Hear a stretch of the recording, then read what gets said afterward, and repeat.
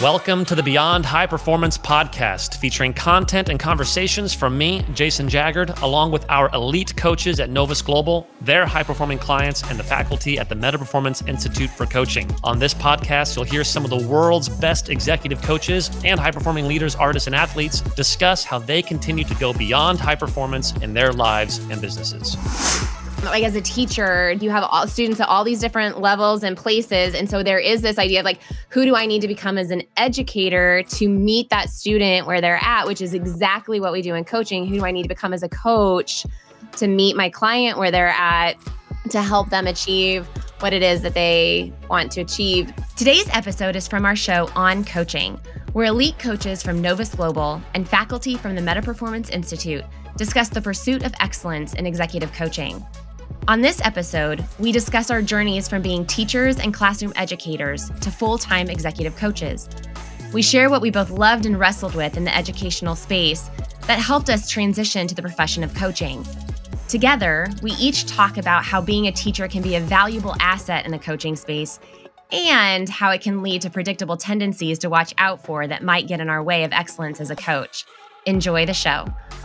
Hello, all. Welcome to another edition of On Coaching. And today's topic is all about coaching and teaching. So with us today, we have four of us coaches here on the podcast, and all of us have been teachers at some point in our lives previously before moving into coaching. So we have with us here Joseph Thompson.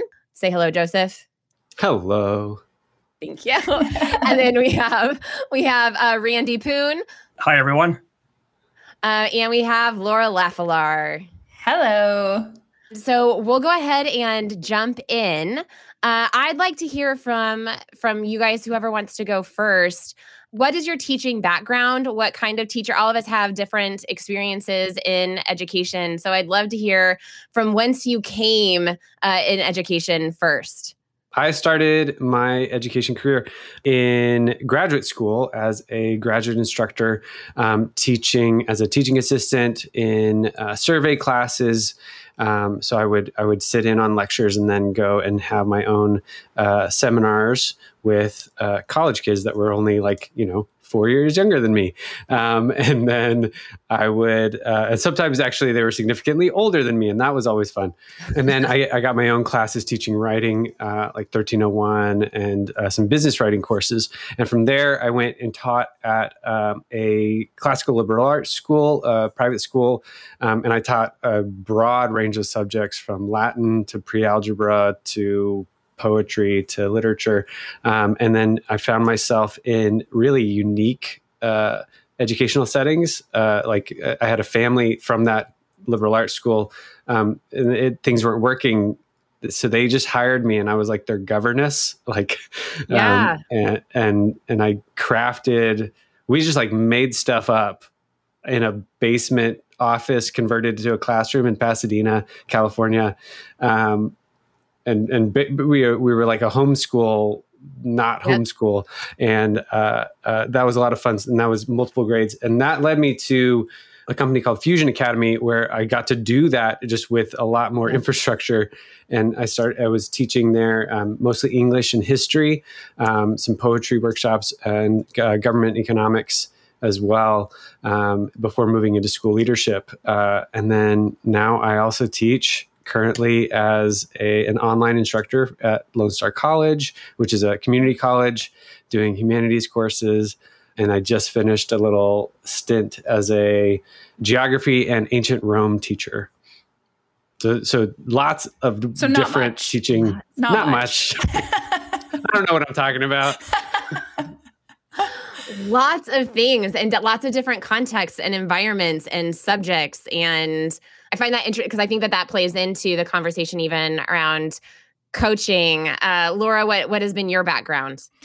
So I have an elementary education degree with a minor in educational psychology. And at the time that I was starting teaching, there was a mandate for second language instruction. And so every class in elementary had to have second language of some kind. Yeah. French is obviously a popular choice in Canada. So that was my foot in the door. I kind of fell into that niche right away and ended up loving it. I did my schooling in French, growing up in a really Francophone community in Ontario, Canada. And so I was a specialist teacher for grade 4, 5, and 6, 4th, 5th, and 6th grade for our American listeners. And then I also taught all kinds of other things from K to 6, but really my specialization for the 10 years that I was teaching was language. Oh, that's really fun too. Can you speak some French? Can I speak French right now? Yes. Oui, je peux parler français avec toi si tu veux. Bonjour tout le monde. It's just so cool. Okay. Randy, tu parles français? Ah, bien sûr, je travaille à Ottawa, alors je parle français aussi. Oh, je ne savais pas. On doit parler une autre fois. So that's fun. I don't think that's happened on an On Coaching podcast yet. No, our first second language. There we go. Randy, and what has been your background? Well, I joined late into teaching. I worked in a lot of different spheres. I was a consultant. I worked for the government, but I picked up a PhD of all things in my mid-40s. Let's do a PhD. And I did a PhD in organizational leadership. There was an opportunity after I was working on my PhD to move back to my hometown of Calgary. I was working in Ottawa, in Canada at this point in time, and an opportunity to teach at a university in the business program. And so we moved back to Calgary, and I began a brand new career utilizing this PhD that I had or was working on. And it just happened to have a PhD. I began teaching in business, and I became head of the business program after about a year. And I taught in a lot of areas in human resources. I taught intro to business. I taught marketing courses. I taught analytics courses, corporate social responsibility, a lot of different areas. So I basically just completed my 10 years of teaching or being a professor, and I'm pretty much done, I think, now. But it was a great season of my life. And Amanda, you have experience teaching as well. You want to talk about that? I do. So I come from a family of educators. My grandparents were teachers. Both my parents were teachers. So going into education made a whole lot of sense. Like that was just dinner table conversation at our house every day. So I did. And my teaching stint was at a juvenile detention center. I taught girls in jail for about 3 years, which was a fantastic first job out of college. And when I turned in my resignation letter, just cried a lot because I think I learned way more from my students than probably I taught them. So it was a pretty meaningful thing. But yeah, so that's where I taught in a juvenile detention center, which is a little unique. So what I love even hearing about all of our different journeys and educational spaces, like we have everything from elementary school all the way up to university and even socioeconomic status of, super wealthy kids and kids who maybe don't have as much resource that way. So here's the question. What prompted you to go into coaching from education? Well, I actually met you in a season of my life when I had decided to step back from teaching. So I hadn't yet decided whether that was forever or for a season, but I was on an indefinite stepping away from my position. And at the beginning of my teaching, I had a job, lots of details I won't go into, but I had a job that set me up to actually support the homeroom teachers in doing a lot of noticing. What was going on with the students when they were in the French classroom? How could I consult in a way and share my notices and my feedback and work with them and implement things that they were working on in a different context in my French classroom. And that was a side of things that I really enjoyed. And so when the opportunity to pursue coaching was presented to me, it really clicked for me because it brought a lot of the things that I had enjoyed about teaching, but had kind of gone from my position with some cutbacks and yada, yada that was going on. And I saw, I think I can build on some of the best things that I loved about teaching as a coach. Yeah. And it's tricky and it's a long game to have impact with students. And so I thought, the opportunity to specifically step into work with adults who are hiring me because that is the purpose. They want to create impact. They want results. They want change. That was really attractive to me and seemed like the next kind of level up from my teaching background. I love that. Who else? What was the transition? One of the things for me actually was meeting Laura's husband, Dan. Dan had been one of the references for one of the profs that we hired. And so I don't even remember talking to Dan, but I must have talked to him. But he set up an appointment with me and we had this amazing conversation at a local cafe. And we had an hour conversation and it was amazing. He was simply asking questions. He was exploring, he was inquisitive. And it made me think about a lot of areas of my life. And I think that really was the huge transition saying, hey, what about being a coach as a transition? I've been teaching roughly about to 10 years. And so it was a natural transition to go into a new area. I love pivoting. And so being able to pivot in this area and come alongside people, again, exactly what Laura was saying, this notion of impact was one of the big reasons. That's cool. My shift came a little bit earlier from teaching because I went from teaching into leadership. Into organizational leadership. And so, and the story there is that like, there was a moment where I was thriving in this new teaching environment. And then I thought to myself, I was like, hey, I think I used to be a leader. Or I think people used to say I was a leader. And I had just kind of forgotten that. And to like skip ahead into meta performance, the idea of meta performance is what are we, what am I wonder what I'm capable of. I really just had that moment where I was like, I wonder if I could do that again. I wonder if I could access that thing again. And then I within 2 months, I gotten a promotion and I was an assistant director. And then within 2 years, I became a head of school. And it was in that transition that I met Jason, our CEO, and he coached me for a year. And so there was like already some framework in how I thought, how I taught, how I led, that when I received the coaching framework, it just it was beautiful chemistry. And so I started applying the coaching work in my leadership because I had already had a drift. I just had structures now. And what Laura and Randy said about like the difference between education as a long game, like so broadly, so many seeds, plant all the time because you don't know what's going to spring up, is different in young learners and school age learners. And it's beautiful to watch, but like oftentimes you don't know what your impact is. You don't know what your effect is. And you just have to trust the process. Yes. In adult learners or our clients, right? Like you get to see things in just like rapid time. So that became this really fun, just way to wonder like, what would it look like? And so I did the whole pivot. I did Randy's pivot. I did the meta performance. I wonder what I'm capable of, and shifted to coaching.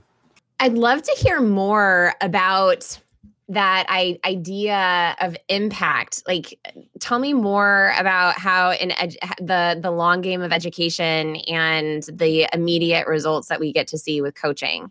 Well, I was thinking as Joseph was talking, I think as a teacher, you need to find a way to enjoy being in the space of sowing seeds. I love that picture, Joseph, because that's so accurate. Yeah. Personally, I didn't make friends with that space as well as the people who are long game teachers. And I think those are the people who are they're on another level. I love seeing teachers who are long game teachers and love their craft and sow those seeds for an entire career. I think for coaching, it's like the entire point of us having these conversations on our calls is to make sure that the impact is happening, or, that you're on track for that impact. And so I would say it's almost, I don't know, tell me what you guys think of this word. To me, it's almost addictive to go, how fast can we make these results happen? Yeah. How quickly can you see evidence of this impact and watch people get out of the way of these results happening, be so thrilled that it creates an energy in them that they then step further into creating more results. And, I think there's almost, I don't know. Yeah, I want to play with the idea of just different degrees of patience, right? Like what came up for me when you were talking about is like the delayed gratification versus instant gratification. Like coaching is a great place for both, but like the instant gratification is much more present. Like and not the least. One other aspect of it is there's a one-on-one impact, right? Like if you're in front of a classroom, again, you're sowing broadly and a lot of different things to a lot of different soils. Teaching and coaching play in different degrees of patience, or they invite different levels of patience at different times and different seasons. I think that's something I was picking up from what you were saying too. I think one of the things for me in terms of my teaching, especially at a university level, I'm dealing with students who are, getting close to, say, in their early 20s. In some cases, you had more mature students who were in their mid 20s and had a lot of experience. And I love the coming alongside of them, to being able to hear their stories, to hear their journey, and to help them on that next step. I mean, for some of our students, for example, in their first or second year, they would really struggle. On some of them, I recall, almost, we're going to fail out in many ways. Yep. And to see that this one student that I'm thinking of eventually not only graduate from our business school, but also then go on to get an education degree as well. I mean, it's to see that journey along the way was really beautiful. And I think in that same regard, I think seeing that more specifically in the coaching sphere, where you can see that journey take place. And in some cases, yes, there is that instant gratification, but in many cases as well too, it's also a long journey as well, in the sense that there's these stories, these narratives. We talk a lot about narratives in coaching, and the narratives that need to shift along the way. And so in some aspects, it can be long too. Maybe not as long as teaching, but it certainly can be a journey. One thing there that I think is key for like the difference between adult learners and young children or teenagers is the sense of self. Like an adult learner has a more or less fixed idea of who they are. And so like when they step out of that to take risks and do something, the change is like noticeable. It's often like kind of amplified. And so like it's amplified to them, it's amplified to us as the coaches. It feels more dramatic. And oftentimes it is like, I'm not saying it just feels that way. Like that's the real drama of the change. But like when you're talking about kids and you're like, well, try to talk to that person or practice a little bit more. They're like, okay. And they just do it. Yeah. And it's not this like momentous change. It's just a thing that they did that maybe one day will like factor into who they are or not. Like, and that piece is like, I delight in it, but it doesn't give me the same dopamine hit of like, of impact. Yeah. I wonder, because as I'm listening to you, so I have, like children in my house. So I have, I guess I homeschooled for a while. So I guess that also counts maybe as education, like, right? Yeah, me too. So detention center and the kids in my house. I'm not quite sure if that's totally two different things, but that's what we did. And so having kids in my like 16 and 13-year-olds, and like I'm noticing even the shift for me from education to coaching didn't feel quite that different, because I think I showed up naturally as a coach before I even knew what coaching was to my students. And it's probably why I chose secondary education as opposed to elementary ed, and I don't like doing bulletin boards. So secondary education worked for me because they were hungry. And maybe, Joseph, to your point, like they were like starting to harden a little bit to like their identity and this is who I am. And so there was a lot, because I look at my kids now and even hiring a coach for my 16-year-old, and it is the mindset conversations, and it is similar, like he's getting more similar to an adult than to a kid. Like as I'm reflecting on what we're talking about, I think one of the things I liked about being in the detention center was it probably was less like a educational setting. So I got to come in as a teacher, but obviously life was not going well for them. And so the mindset conversation was something really important for me to have in the classroom, where I felt like if I would have been an English teacher, which is what I had a degree for, it was teaching to the topic. So as much as I think I chose English literature for that reason, because to teach To Kill a Mockingbird or Lord of the Flies, it would bring up those conversations around mindset and how you were applying things to your life and answering those types of, sitting in those questions. But I didn't like the pressure of teaching to a test and the standards and all of that stuff. I didn't want to play by the rules. I wanted to actually coach and work with the minds who were in front of me. So I look at my parents, and they were very much career educators. My dad taught math, and he was really, really good at teaching math. And he taught 16 and 17-year-olds for 40 years. And that is what he did. And he loved that. I'm hearing from a lot of us that we like the different parts of things.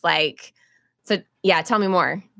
And I have a theory that what you just described of it can be different. I can access in different ways that urge, that impulse in teachers that either grows up and matures within the structures that are there. And I think that's something that I lacked. The ability to submit to those things was a thing that I lacked. So I found myself in alternative education. I found myself in freewheeling programs where I could be autonomous and creative. And that's great for me. But I don't think it spelled longevity, because at a certain point I'm going to have to standardize at a certain point for a lot of different really good reasons. And the long-term teachers, the ones that Laura was talking about, she just admires so much, they're excellent at finding the out of the box thinking inside the box. Yes. Oh, well put. And that's why it's why I think I love watching them, because I'm how do you do that? Mm-hmm. And so it's I found my way to coaching because I was nobody set rules for me. I want to find as creative a solution as possible. I want to throw off all the assumptions. I want to say, hey, maybe it doesn't have to be that way. Maybe, right. And and kind of this freewheeling, let's discover, let's suspend all the rules as the most resourceful space, which if you created classrooms like that, you would not have very well-functioning classrooms. Well, and it's funny that you say that, because I think back to the beginning of my journey as a coach, and there was an untraining of myself from that teaching framework, or even previous to that, probably the student framework of okay, what is the rubric? What are the rules? Tell me how to get an A. Amanda's probably chuckling because she coached me back in that season, and she would be like, Laura, there is no A. What do you want? How are you going to make it happen? And I had no answers. And so it really stretched me in the best way. And I think, so true. We have many stories, but I think, that's what I enjoy coaching adults. I also coach teenagers because I work with athletes, because Novus Global Sport has a range of athletes from up and coming right through professional. But coaching either young adults or adults, where else do adults step into learning the way that 7-year-olds step into learning? True. Coaching becomes this gift where people go, oh, I haven't been learning this rapidly or been this curious about trying things or doing new things in my life since I was a child. What a gift. What's really interesting is the whole aspect of, I think, where education is going. I think, in terms, especially at the university level, there's a lot of questions as to whether or not this very ruled, structured curriculum, core content-based approach is actually going to be helpful for many of these students going into the workforce. And I think you're seeing an increasing call by employers, future employers, essentially saying, hey, we need to change the way the university and education system is going, because people aren't prepared for the workforce. And I think in many ways, that's where some of the coaching comes into play. I think even asking the question about mindset, asking the question about narratives, is a way perhaps where coaching needs to get more back into teaching, or teachers need to be better coaches, or administrators need to be better coaches, because the education system, the way we've done it, we talk about in our coaching practice about rackets or strategies that don't always work. And I'm wondering to some degree whether or not we need to take a look and examine the rackets of teaching. In other words, this whole aspect of, hey, maybe the way we're doing it hasn't been really working. Maybe we need to change it a lot more. And I think that's where coaching can actually probably give a lot to the whole field of teaching. That's so true. Because even my clients, we spend so much time in school as kids, and there's so many things that get really ingrained. So Laura, to your point, like getting an A, I liked getting A's. I was good at getting A's. I liked getting A's. I liked the educational space. I liked being in the classroom. I liked learning. That was safe. I could have probably been a career student and stayed in school for forever. Like I was petrified to do my student teaching because that was like real life.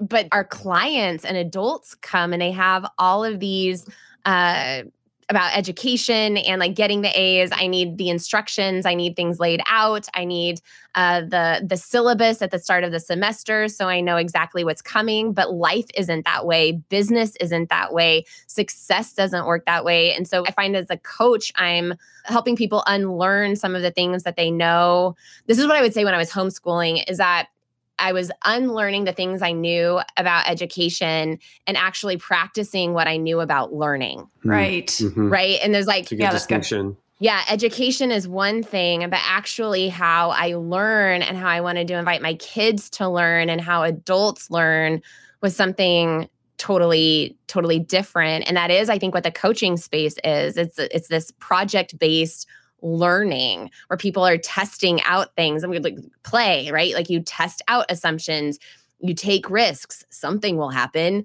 You test it out, and that's how you learn and that's how you grow. But that isn't how we, Randy, to your point, how we design our educational system at all. Yeah, and I want to highlight some of the overlap that I've noticed, and also highlight, I think that I think that we all would agree. I think we've talked about this implicitly up until now. Like teaching is a different skill set than coaching. Yeah. In what way? What would you say, Joseph? Yeah. So, but I want to start with like where the overlap is, as far as I've seen, is, and this goes toward maybe theoretical, or at least what I've picked up from the best of teachers and the best of coaches, is that the disposition of the coach and the disposition of the teacher, that's the same. Like the disposition toward the learner, toward the client, the unconditional positive regard, the like absolute belief in them. Yeah. In the best of teachers, they're the ones that like don't let you off the hook. Mm-hmm. Like what you were saying, like give it to me, give me the answer. They're like, no, you're going to find this out. You're going to make mistakes. You're going to fix your errors. Yep. That's a disposition that's the same. But the skill set, I think, is very different.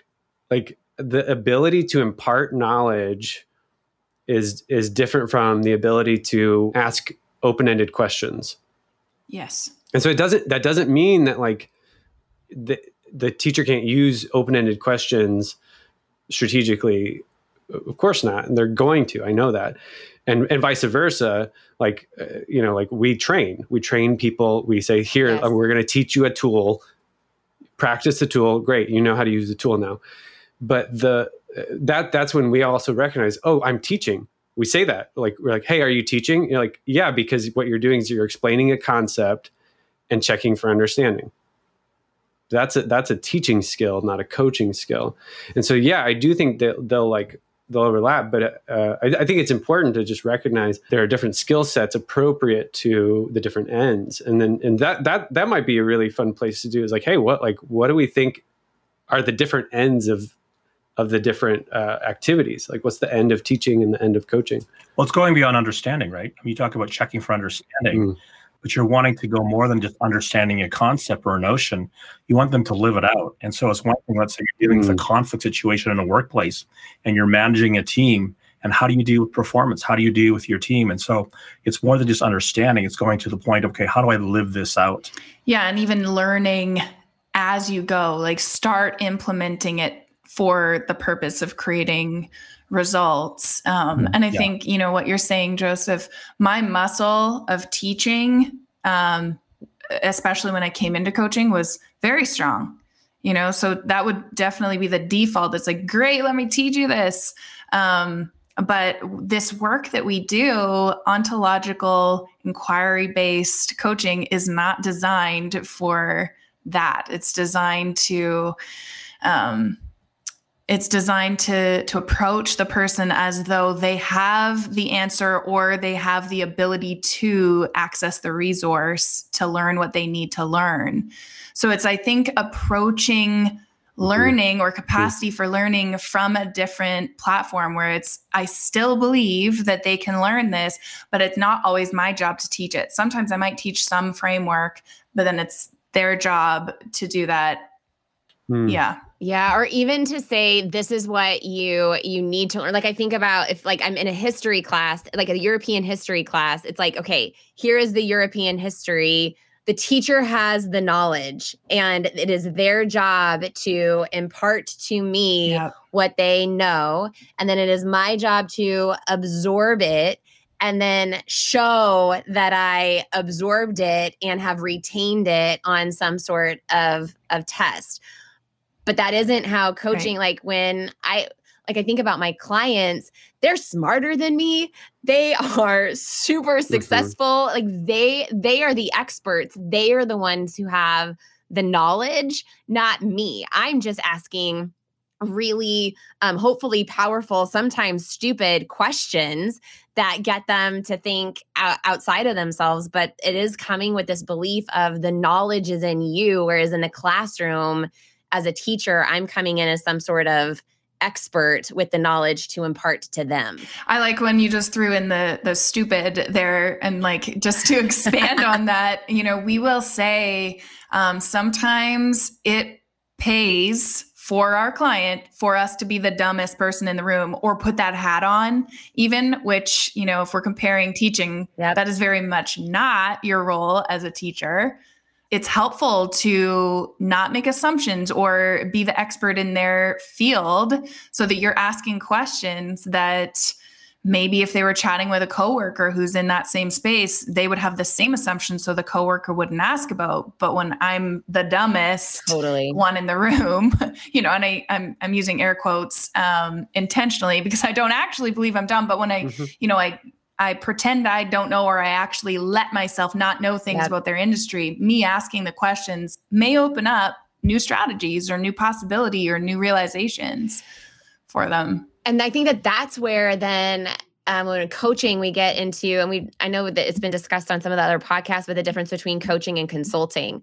Because I think if we come with this framework of I hire a coach because they're the knowledge, like the expert, they have the knowledge to impart to me, then that sets up a relationship where the coach can be more of a consultant, or the coach feels like they need to have the knowledge of that particular subject. In fact, even as I say that, sometimes talking with teachers who maybe are wanting to go into coaching, or they're actually curious about the profession, they're like, well, I don't have the knowledge. I need a lot more of knowledge about business or XYZ. And because we think that it's our job to tell that person either what to do, like we have the knowledge, and that it's like, but that isn't what coaching is. You actually don't have to be an expert in that field. That brings up one of the examples we use in our trainings around our first principle of maximum value comes from full participation is this idea of teachers, right? And there's this that there's an expectation that where does value come from? And this is stereotypical. I don't think this would be true of the people that we all imagine are the best teachers or the role models of teachers. But nevertheless, the stereotype there is that students approach the teacher as the source of value. Yes. That's where the value of their education comes from. And I think we see it a lot too in the hey, Jenny didn't do well in school. Whose fault is it? Like, it's the teacher's fault, right? And then it's the parents' fault.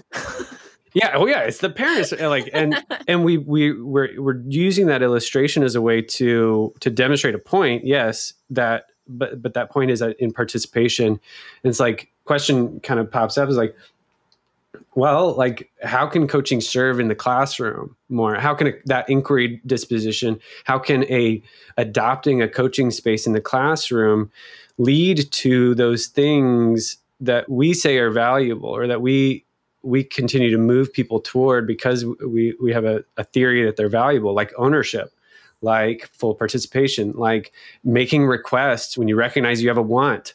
My mind goes to like Montessori as a really rich educational environment. It's not a theory. There's a theory behind it, but like what a Montessori classroom is it's an environment. It's a space, and it's designed for a certain kind of participation. And so then, the question comes up is like, how are our current and this is we're not having a podcast about the state of education in the Western world or anything, but like, what spaces are we creating, that are for what kind of participation? Like inquiry-based spaces. That's right. Yeah. Are they? And like, based on results, no. Yeah. That was certainly the hot buzzword and focus in education when I was going through my education degree in the early 2000s was inquiry-based learning. But there is a slower movement towards that in the standard educational system. And like you said, we're not here to talk about that, but I think that was planted for me as, Montessori, and inquiry-based projects, let the kids get in there and explore, get their hands dirty, all that, like you had referenced, full participation, the depth of learning that comes from that, the participation. In the language sphere, I remember in one of my courses learning that when children learn a second language as a small child, when you do an MRI of them using their language as an adult, almost their whole brain will light up as they use their second language. Whereas if an adult learns a second language and then they use it, it's just the language center that lights up. So, I think there's like this focus on giving the opportunity to fully participate and let that learning seep in as soon as possible. Yeah. Anyways. Yeah. Which I think, because I want to pivot a little bit into talking about when we move from education into coaching, what the strengths are in that, and what some of the pitfalls to watch out for. Because what I'm hearing, like a strength is to work with kids to create the space of curiosity, of learning. You're right. When you're working with small children, the whole brain lights up as they're learning something. And it is like this holistic, there's this place of almost like bringing that into my coaching work of this like curiosity and play and asking questions. And so one of the things that I love the most about education, I do get to bring into the coaching space just with adults. It's like, hey, let's be that 7-year-old. What other like benefits do you see, or like things from education that you're bringing into your coaching work that are an asset? I think one of the exciting things, is just when you're working with a client, or when I see it even in the trainings, is the possibility that emerges. When we do exercises like Break the Brain, for example, and just the whole idea of, what seemed to be impossible, now that's in the realm of the possible. What's the truly new impossible? And in some ways, that's very much like that child, that 7-year-old kind of thing, where their eyes light up and realize, wait a second here. I've been limiting myself because of the stories that I've been telling myself. I don't have to limit myself. And that's one of the really exciting things to be able to see, almost that sense of, even though we're all conservative, we're all sort of like, staid and I don't want to be a kid kind of thing. But you can see still the sense of excitement and joy almost that's there. Yes. When you realize, wait a second here. These limits are artificial. Yes. Yeah, those I think aha moments. Yeah. Yeah, I think more than others, teachers are just like used to celebrating that. Like, and so like they bring with it a readiness to be like, yeah, isn't that cool? And then move on. Right. And so, and we talk about that. We talk about celebration as an important practice to dream bigger, to just acknowledge. Totally. And so like teachers are great at that. We do that a lot. we love light bulb moments. We celebrate them. We praise them as soon as we see them because we're sniffing for them. Another couple things. I remember one of the teachers in my former career. He loved to talk about how weird teachers are, like statistically, like the way that just compared to normal populations, and by normal I mean like the majority of people, we do things naturally that others like avoid, like public speaking for one. Like most teachers are great at standing in front of a room full of strangers and just presenting. like holding forth. Yeah. Yep. And it's funny. I've met teachers who are like, I'm afraid of public speaking. I'm like, you have no idea. Do you not realize what you do every day? No, you command a room, right? You command a room. It's being able to do that. Classroom management, like all of that. Yeah. And so that piece, the other one, just about like, there's a diligence in teaching, the like repetition part, like not getting bored, asking the same questions. Yes. I don't know if any of you ever held office hours, but like this student comes in and they're dealing with something. Next one comes in, it's the exact same thing. And you're like, oh, that's what my client roster is right now. Like we're going to have the same complaints, the same rackets, the same, right? And you're like, great, I know what to do here. So like that piece I think is a really nice carryover too. Yeah. I also resonate with the classroom management one. I think that was probably a piece I was more comfortable with than people who are coming out of other careers. Leadership is something that I've been doing in various spaces, mostly with young people since I was, a preteen myself. Yeah. The commanding a room, classroom management kind of side of things. And I would say specifically with coaching, part of our job is to be disruptive to the narratives that someone has, or this is what's possible, this is what's impossible, or I have to do things this way, those things that pop up as we talk about what they want and how they're going to create it. I think being able to disrupt that, as teachers, we're very used to saying, well, maybe not that way, and redirecting. So that redirection is a strong muscle that I would say. Yeah. Can you, Laura, can you dive deeper into the leadership that you think is intrinsic to teaching that also carries over into the coach as a leader? I think there's a self-leadership, like getting into leading early on and being in spaces where I was trained as a leader. It taught me things about leading myself well that both translate into the things I'm curious about for my clients and how are they leading themselves, and serves me well as a coach in terms of discipline and I might even say, and this probably translates into working in a firm, because being circumspect about how things impact other people. So like there's this real awareness of the whole, right? Like you're like, we're doing things for the class, and you make decisions based on the class, based on higher order goals, higher order outcomes, which is proper to a leader to make those decisions. That's what shows up as a coach. Like you're constantly calling your client to the higher order value, the higher order desire, the thing that they want most. And so you're like that redirection constantly. That's good. Yes. And like, not to argue with that, but to maybe present a different angle of that. As teachers, I think we're used to having a wide range of students. So we're not expecting every student to be the top of the class. So we're very used to, hey, someone is the bottom of the class. So if the client is where the client is, hey, great, no problem.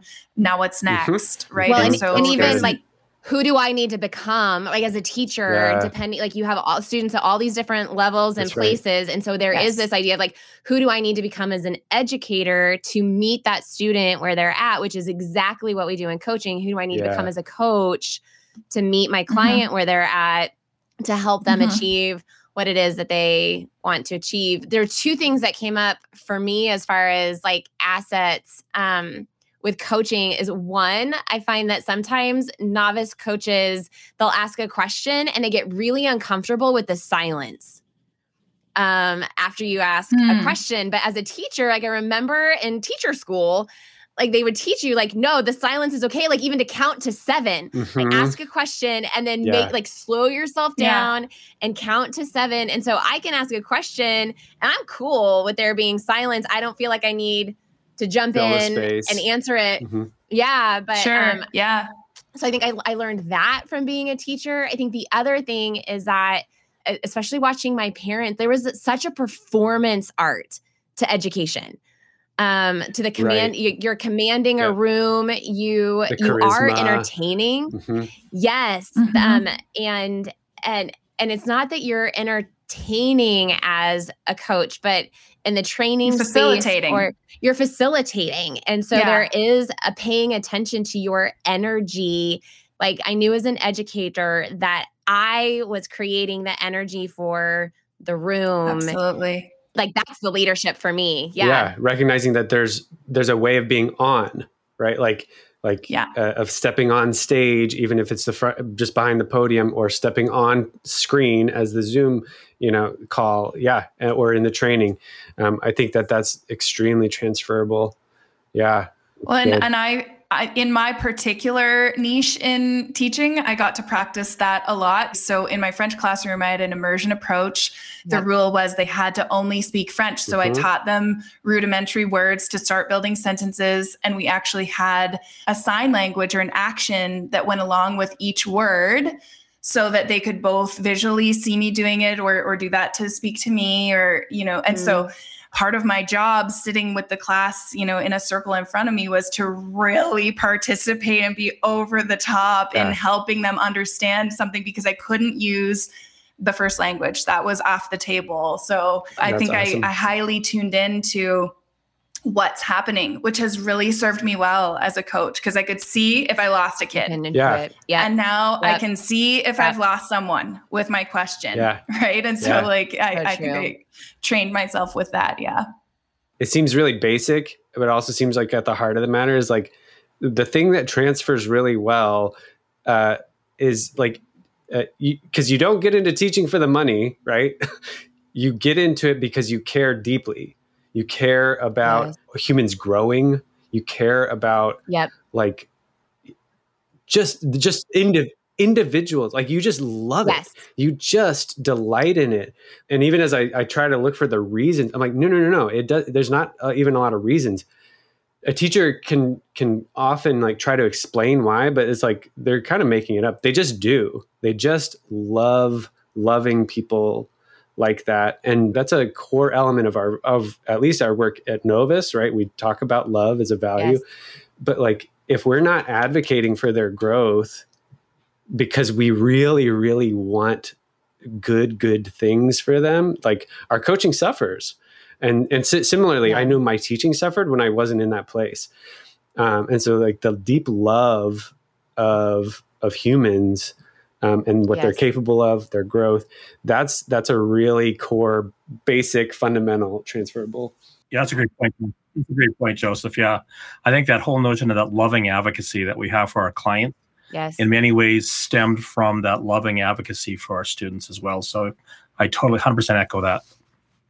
Yeah. And I think the way that I will often frame that with people is that as people or as humans, we're designed to be expansive. We're not designed to shrink throughout our lives. So what are you doing currently? And that's often where conversations start. What are you doing to expand yourself, your reach, your impact, your influence, your learning? So you're right. I think as teachers, we hold the belief that each student is designed to be expansive, has the capacity to do so.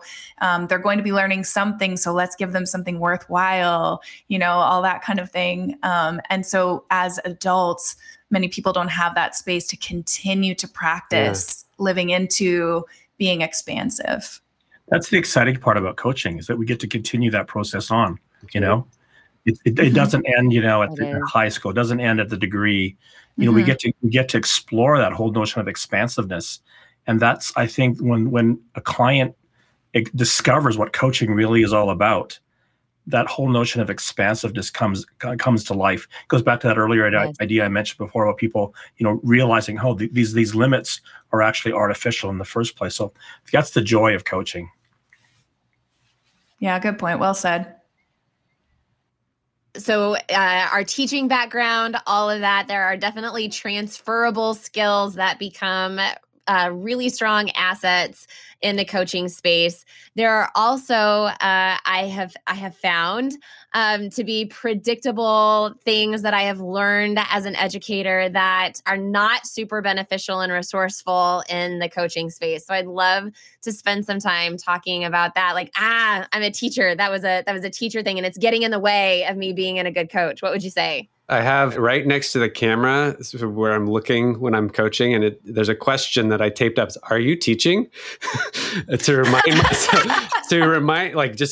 what am I doing right now? And again, it's just a distinction of there are different skill sets using. And I think we touched on some already, right? The things to unlearn about like rubrics, like really looking for how to be right, how to do coaching right. Even what Randy said earlier about like the check for understanding. There are tics that I have that are designed for checks for understanding. So if I'll end sentences with questions like, right? Do you see what I mean? Can I get like looking for the affirmation that like, you're with me, you're staying, you're like abreast. And they can be really detrimental to the coaching work because it kind of turns it back on me. It's like, hey, like who's doing the leading? Are you understanding me? Yeah. Yeah, it's the validation. Like, did you understand what I just said? Do you understand? Yes. And do you agree? Which in the coaching, though that's the agreement part, right? Yeah. Yeah, because agreement is not what we're after. We're not after agreement. Yeah, it's there. I'm working on it. I'm hearing it more and more, which is great. But the agreement part is not what we're after. We're not after agreement. Like a coaching space is not a space for agreement. Even if it's a space for being with them, right? Right? I'm just going to keep saying it. Yes. And I have had, we learn lessons the hard way. Early on in coaching, I did some of that, I think. And I would have clients who would agree, but not do the wrestling themselves until the end of the contract or at some point where they go, wait, I don't agree. And now I resent that this is what I've been up to, right? And so learning some of those lessons the hard way, that, hey, it is really important to hold space for someone to wrap their own head around something, because in the same way that I'm trained to figure out how to get an A and all that stuff, most people have come through traditional school systems. Some haven't, but most have, and they're trained in that way too. So helping them unlearn some of those things has been a process for me as well. I think the whole aspect of unleashing, I remember at the very beginning, during my script of sorts that I had in terms of working with clients, one of the other coaches in my training had said something, and I wrote it down: unleash the genius, in the client. You're the genius. And I think that's something. Whereas I think in teaching, I think ultimately that's what we want. We want to unleash the genius and the capacity of the student. But sometimes, though, we forget that. And we're the genius, of course, because we're the ones that are educated and we know everything. But I think that whole aspect of unleashing the genius is something that does stand out about coaching. And here's the thing, too, though. It's not just the coach, but it's also the person being coached. Because in some ways, if they're passive and they're waiting for someone to teach them, tell me what to do. And what coaching is all about is not that. And we're not going to be telling you what to do. It's rather of them discovering themselves, but they already know what to do and how to discover other ways of being able to explore that in the first place. That's the beauty of coaching. Yeah. Is really helping people. Again, it's the whole notion of unleashing their genius. I love that observation about like the feeling of inequity that can happen in a teaching relationship that can carry over, and just the inequity of like, I'm older than you. I almost by default know more than you. And you can kind of bet on that. And I think that it doesn't take much imagination to see how that can be abused into bad teaching, and how it still exists in good teachers who are committed to unleashing the genius of the student, like there's still just like a given inequity. I think what's interesting in the coaching space is that like you really have to leave that at the door. Like it's not inequity in any other way of like, except like purpose. Like I'm not here to be an equal to you. I'm here to ask very powerful questions, right? That help you get what you want and help you get out of your own way. Like that's it. It's not about proving anything. It's not about like even getting you to where I am. That's the other piece. Like that's an instinct that a teacher might have that gets in the way, is like, let me get you to being educated like me. And you're like, no, hang on. As a coach, like it is not about like getting you to where I am. It's about getting you to where you want to be. Yes, some of my favorite clients in terms of how they have stepped into using the space and recreated how they do things, really transformed, have been 60 plus. And that was even a thing that we talked about at the beginning. They would say, I'm not used to taking, learning or questions, whatever, from someone your age, maybe half their age. That was a new thing for them, but, stepping into that. And it's fun to see people at that stage in life creating new things for themselves. Yeah. Amanda, what about you? We've given some of our things. You have the most seniority as a coach in this group. I'm curious what your answer would be to this. Yeah, I really like how it feels to be right and know stuff. And so I just do. It feels really, really good to be this like guru of whatever and have this knowledge and have this wisdom and impart it to someone. That's probably something that I really loved about teaching and like holding the space, but it just feels good. And so it's really tempting for me to create a relationship and partnership with a client where I feel good because they're treating me as an expert and I get to tell them something that is super insightful and they write it down and they take notes and I feel really good about myself and they think I'm fantastic and that the feedback form that they give, it's like, I always learn. I learned so much.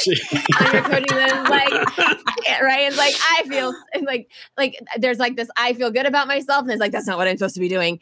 And it's such a fascinating con. It's such a fascinating con. Yeah. Right. And so then there's a retraining of my clients to not see me that way. So we'll call them like micro teachings and little bits. And so like as a teacher, I was constantly looking at my life in order to bring in as like teaching moments. Like I'm constantly looking for those teaching moments. And so I like bringing those in with my clients and doing either little micro bits of teaching about tools that we have or experiences, like and how it connects. My rule for myself is to keep it like under a minute and a half. And in fact, I used to have a whiteboard behind me and I would use that, but I found that I would like teach more that way. So I think that like that works for maybe my other coaches, like it's super helpful and they write all this stuff down.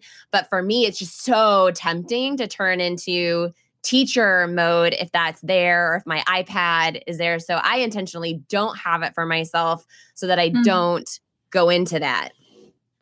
Because I'm bad. I found that in my first 6 months or 8 months of coaching, my whiteboard was my friend. But it only comes out on occasion now. Yeah.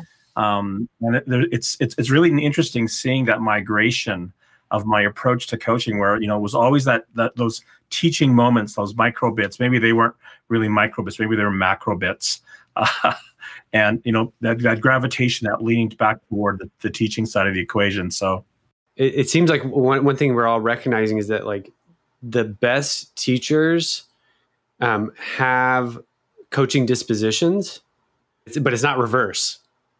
Right. So like the best coaches don't have teaching disposition. Right. So the teachers that we admire, the teachers that we say like that we have in our head, like they bring out the genius in others.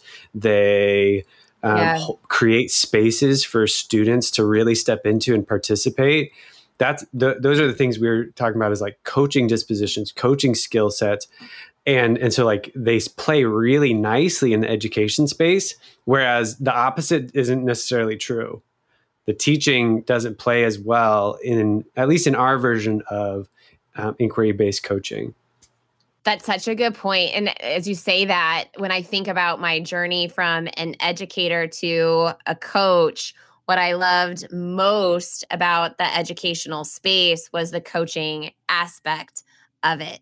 And so when I think about transitioning from education to coaching, the transition just made sense to me because that was what I was doing in my classroom. It was so much mindset stuff and asking the questions and having the conversation.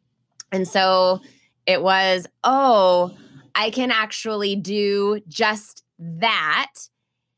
And I think like for me, like benefits, like I don't have to make lesson plans. Like they're the ones who come with the preparation, and I just no grading. It's glorious. Like not as much planning, no grading. You show up and you give 100%, and like yes, there's preparation, and I do post work and send emails to clients and reflect and like do things afterwards in order to serve and love my clients, not just within the contracted coaching space.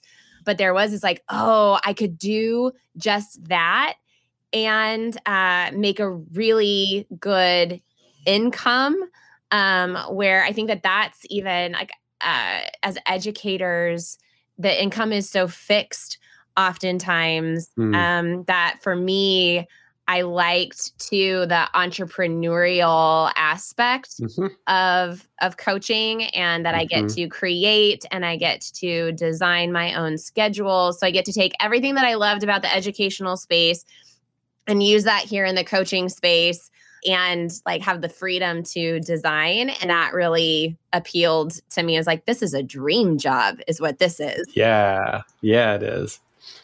One of the things too is that as coaches, I think as we continue to grow ourselves, is this idea of us being students, of having that constant sense of curiosity of learning.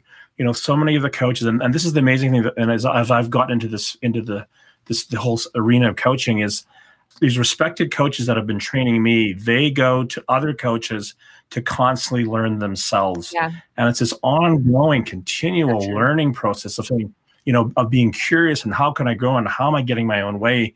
And I mean, it doesn't matter what age we are. It's like there's that sense of continual learning. Yes. And I think it's the beauty of our coaching culture that we have, is that continual sense of learning. We haven't got it made yet. You know what I mean? In the sense of like, I've got it down now. I'm a great coach and everything else. I don't have to learn anymore. I'm continually learning, and all the coaches in our firm, up to Jason as well, is he's continually learning, and I love that. I talk about that in the teacher trainings that I would do, kind of what you were just talking about, Amanda, of like that real impulse to like be the person at the front of the stage. So we came up with the distinction, like be interested, not interesting. Right. And like, because if you're interested in your students, if you're interested in your client, if you're interested in learning, like if you're interested in the world, like that's attractive. It attracts you. Whereas like if you're what you're aiming for is being interesting, it might work sometimes. Like, and it might do the exact opposite, the other times of like, it's not attractive and it pushes people away. But to Randy's point, dedicating yourself to the discipline of mastery, which is being a student forever. The best teachers, at least in my life, always demonstrated that, right? That was their character. I want to highlight what you just said too, like the art of mastery. It's mastering learning and that being a constant pursuit. If we master learning, it inherently, moves us forward. I love that so much. So here is the final question for all of us. I make up that probably listening to this podcast are people who are in the educational space, whether it be childhood education, elementary, secondary, university, and even I talk to people who are in the learning and development space within companies and designing curriculum within organizations. And oftentimes I find that those people have even taken coaching courses in order to serve their company. And so what advice would you give to a person who is in education and contemplating moving into the coaching space? I think that whole area of really cultivating that coach's heart. I think that point that Joseph made earlier on is, do they have a coach's heart? If they want to simply be the expert, be the leader, tell people what to do, this, and this, maybe coaching might not be the ideal profession for them. But I think if they have that coach's heart that really has that inquiry-based approach, then it's something absolutely worth exploring. I think that's very similar to what I would say is that if what you get excited about is for students to hit the mark, really get the form, which again, there's nothing intrinsically wrong with that. And if those structures are really life-giving to you and they make sense of the world and they're comforting in the best way, stay where you are. No problem. That's great. And if what you want to go and find out is, could I adapt this to unlock more potential in humans? Could I do the unlearning and reattachment and restructuring of how I am comfortable with that to find new horizons, to do the meta performance work of I know that I can get people to hit these marks. What else am I capable of? Who else might I be capable of serving, right? In terms of adults or people that are way older than me, people in different industries. If that's an exciting prospect, then yes, I think keep going down that path. Joseph just used the word meta performance. And if you're new to our show, we talk about the concept of meta performance as testing what you're capable of. Going beyond high performance is something at Novus Global. We believe that people hit a ceiling if high performance is aiming to be the best. So if you as a teacher are listening to what we're talking about here, or, thinking about being a coach, and it's intriguing to see, what you are capable of, that conversation is interesting, I would say consider it. Mm-hmm.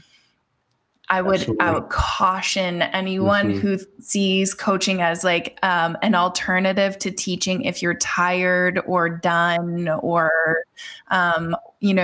looking for an escape, let's say. I would say don't pursue coaching as sort of a non-vision that is great, it's not teaching, but it's something else that I can do. That is probably going to head you for a world of hurt. But I would say, if it's intriguing to expand your capacity, then coaching is another avenue for learning. And what would your advice be, Amanda? Yeah. My advice would be to hire a coach. So whether it's a Novus Global coach or if this is interesting to you and think gosh, I could do that. Hire a coach and start working with a coach, and the meta performance idea, exploring what you are capable of. I wonder what I could create for myself. I wonder how much I do want to make. I wonder what I want my life design to be. And so a coach will help with that and help to see what could be possible that currently might not be occurring to you as possible, so that you can see I could do this and I could do it really well and I could have the impact in the life that I want. And that would probably be really good for the world if you're considering it. So good. Of course, bring it back to coaching. What a great way to take us home.